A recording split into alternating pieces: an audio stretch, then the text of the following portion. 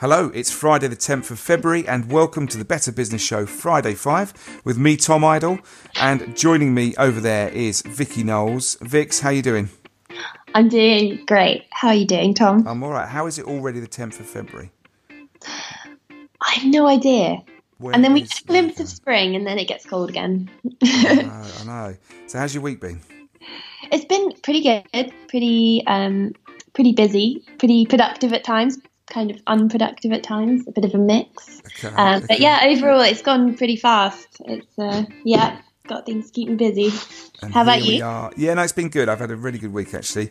It's Friday again. This week's show went down an absolute storm. We had the brilliant Paul Lindley on from Ella's Kitchen. And I think it was just one of those brands, I guess, that resonates with so many people with kids and having gone through all that sort of stuff. And he's just brilliant, Paul, because he had such a great outlook on life and business, and it really went down well this week. So I love that one. That was a great episode. Yeah, no, it was a good one, wasn't it? So yeah, if you missed it, lovely people out there, head over to iTunes or SoundCloud and go seek it out.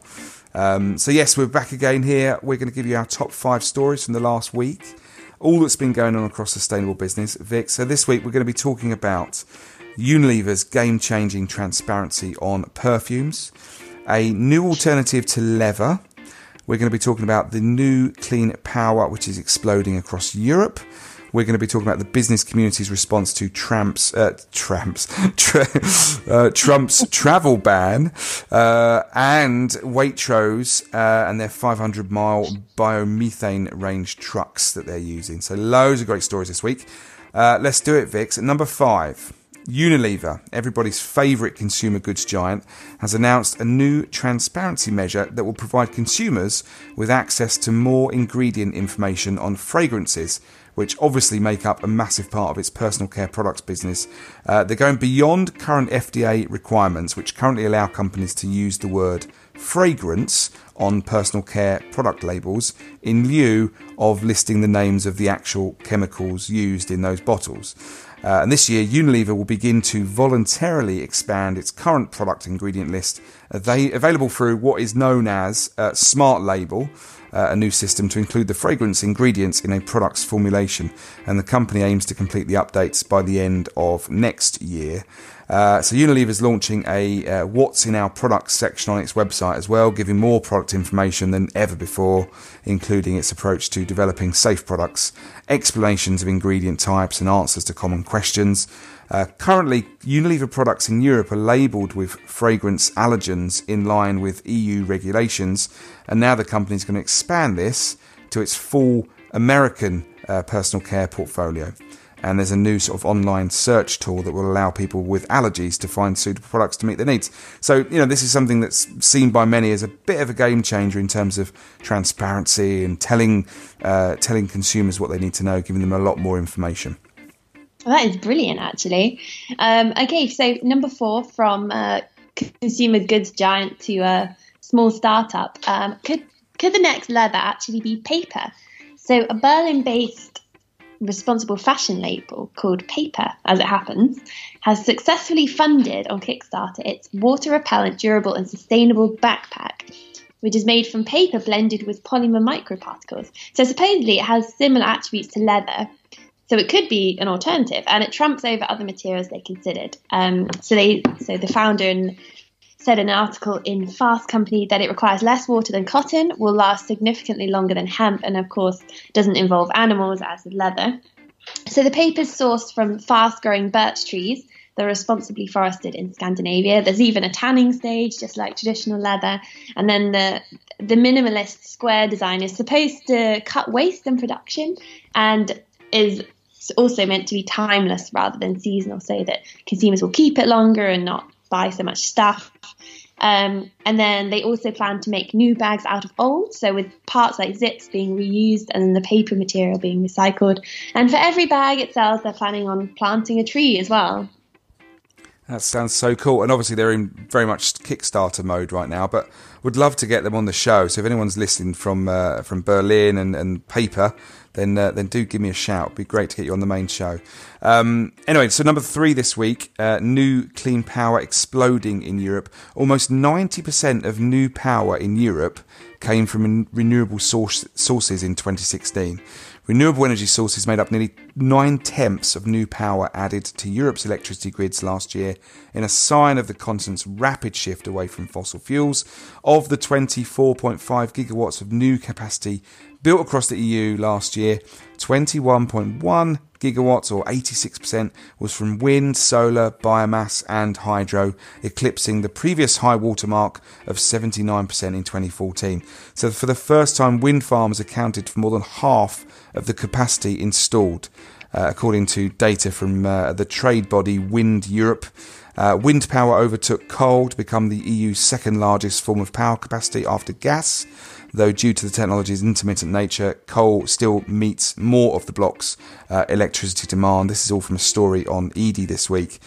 Germany installed the most new wind capacity in 2016, while France, the Netherlands, Finland, Ireland and Lithuania all set new records for wind farm installations. The total capacity added was 3% down on 2015, but a surge in offshore wind farms, which are twice as expensive as those built on land, being connected in Britain, saw total EU-wide investment hit a record €27.5 billion. The biggest project was the Gemini wind farm off the Netherlands coast, which was connected to the grid last February, and that's going to be the world's second largest offshore wind farm when it finishes a bit later this year. It's cool. I mean, some people in the industry are saying that they're a little bit worried about the lack of sort of policy support beyond 2020 when binding EU renewable energy targets actually come to an end. So something's got to happen to keep this thing going. But it's exciting. Yeah, it definitely is. So at number 2, following Trump's ban on citizens of 7 majority Muslim countries, so that's not all of them, just those 7 for now, from visiting the US for at least 90 days, the business community responded. So the day after the announcement, co-founder and CEO of Airbnb, Brian Chesky, tweeted that the firm is providing free housing to refugees and anyone not allowed in the US. So in an email released after, Chesky said the company was looking for hosts who would house those affected for free, or they would cover the costs should no host be available in a certain area. And the company was also very supportive of any employees affected by the ban. And similarly, on Facebook, Uber founder Travis Kalanick promised to help drivers who can't return to the US by compensating them for lost earnings, as well as providing 24/7 legal support. So it sounds like these kind of tech companies are they're using their power for good, I guess. Yeah, I love these sort of progressive leaders speaking out against Trump because, he's obviously a man that loves business and he's going to be the pro-business president, he said. But he can't ignore these new players. These are this is the future. You can't just listen to the old fossil fuel guys. He's got to talk to these tech guys. They are the future. And at the moment they're kind of hitting back, which is good to see. Exactly what they should be doing. Yeah. Good stuff. So number 1 this week, Vix, Waitrose. Waitrose, obviously the company owned by John Lewis here in the UK, is operating a new commercial vehicle fleet that runs on compressed natural gas, so CNG, biomethane fuel, in order to get their transport emissions down and boost the driving range of their freight of kind of low carbon vehicles. And the company says that 10 new CNG trucks were used for deliveries last month, up in the north of England and across the Midlands. Purchasing the fleet costs 50% more in upfront capital compared to buying diesel trucks, but Waitrose says that each truck will generate fuel savings of around £20,000 in 3 years. So not too mad a payback on this. According to CNG Fuels, which is the firm that is going to supply the renewable fuel to Waitrose, biomethane is around 40% cheaper than diesel fuel, and emissions from vehicles are 70% lower as a result.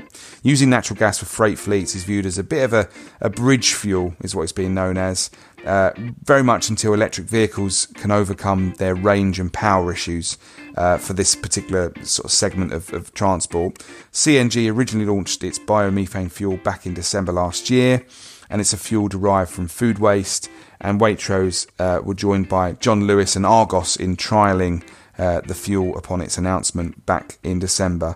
Figures from the Department of Transport state that heavy goods vehicles travel an average of 49,000 miles a year, and there are concern that there's lots of concerns that low carbon HGVs would not be able to cover this much ground, basically. So, as I say, this technology and this fuel might just help to bridge that gap until electric trucks are a real thing. That's stuff. It is. It's good stories this week. So that's it. That's it, Vix. What's going on? What are you doing the weekend?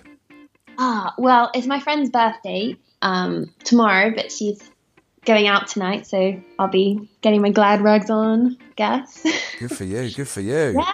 What about you? Well, enjoy. Well, I've mentioned before, I'm on the move, so it's it's a stressful time, but it's been great clearing out the house and decluttering my life, taking lots of trips to the tip and charity shops and all that sort of thing. So hard work, but therapeutic. So highly recommend it. Have a declutter this weekend if you've got nothing to do. I'm sure you're doing lots of recycling and repurposing. Oh God, you know me. You know me. I'm all over that. So that's it. That's it for the week. We'll be back again on Monday for another one of our sort of main shows. That'll be out at about lunchtime on Monday, so look out for that. But Vix, have a great weekend, and we'll do it all again next week.